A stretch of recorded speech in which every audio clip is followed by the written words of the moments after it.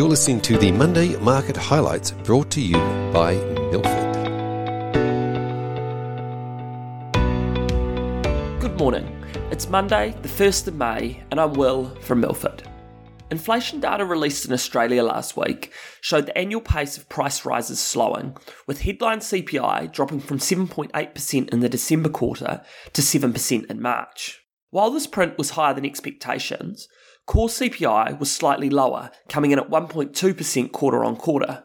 Key to this was a change in the underlying components, with goods inflation falling from 9.5% to 7.6%, while services inflation increased from 5.5% to 6.1%. This is to be expected as supply chains have eased and consumers' demands for goods dropped as they can get out and consume services post-restrictions easing.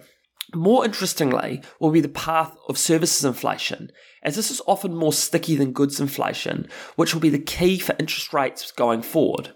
As we cycle previous year price rises, it's expected we will see a rapid fall in headline inflation, as one-off rises, such as energy price jumps post the Ukraine invasion, roll off.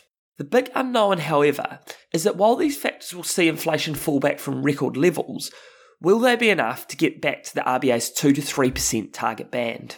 The other key focus for the market was the US company earnings season, which saw a number of the mega-cap tech companies report results last week.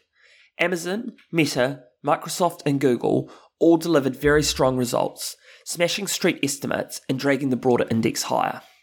Market breadth, which measures the number of stocks in an index that move in the same direction as the index, has been extremely poor in recent months. Basically, this means that the large tech index weights have been strong and everything else has been weak. Post these results, this dispersion has got even more pronounced, which some believe signals vulnerability in the index. Also reporting was US regional bank First Republic. After a number of weeks of relative calm post the Silicon Valley and Signature Bank collapse, news reports signalled that First Republic was looking to raise capital as part of a rescue plan post larger than expected deposit outflows at its first quarter result. However, this appeared to fail over the weekend as the US Federal Deposit Insurance Corporation took steps to place First Republic into receivership, with the stock falling over 75% over last week.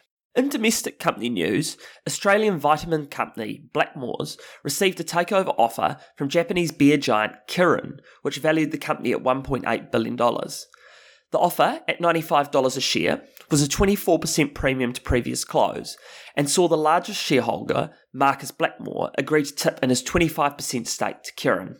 Unlike a number of indicative deals that we have seen in Australia in recent times, this is a binding deal which should be wrapped up fairly quickly. There is a number of regulatory approvals to gain. However, it is unlikely that these should pose any issues and should see the deal close sometime in August. New Zealand milk company Synlait downgraded guidance to a midpoint of effectively nil impact as the company flagged slowing demand from consumer packaged infant formula customers, which the market thought could potentially be A2 Milk. Post this announcement, A2 Milk updated the market that there was no material change to their guidance, but that revenue expectations would be at the bottom end of guidance. Synlait was down 27% on the day, while A2 Milk was off 5%. Coles reported third quarter sales growth of 7% in supermarkets and 2.6% in liquor last week. The supermarket giant flagged improving supply chains, expansion of their dropped and locked value campaign, and commencement of the MasterChef promotion as providing tailwinds. However, it does appear that supermarket price inflation is easing, which may provide a headwind for further margin expansion. One key driver of the drop in inflation appears to be the improved weather conditions, providing a more positive environment for fresh fruit and veggies. This week, central banks will be the key focus, with the RBA and FOMC both meeting and delivering rate decisions. The rates market is not expecting the RBA to raise rates tomorrow, with almost no hike priced. Some economists do, however, expect a hike after the RBA paused in April to assess conditions and a run of robust data. The path forward remains unclear for the Australian Central Bank, as their current policy rate is way below other developed peers, with inflation remaining high. However, with a large number of fixed-rate mortgages rolling off in the next 3 months, it is expected that consumption spending will slow markedly and lead to inflation cooling. The big risk for the RBA is that while they wait for this to flow through, spending may pick up again, which would lead to a re-acceleration in rate hikes later in the year.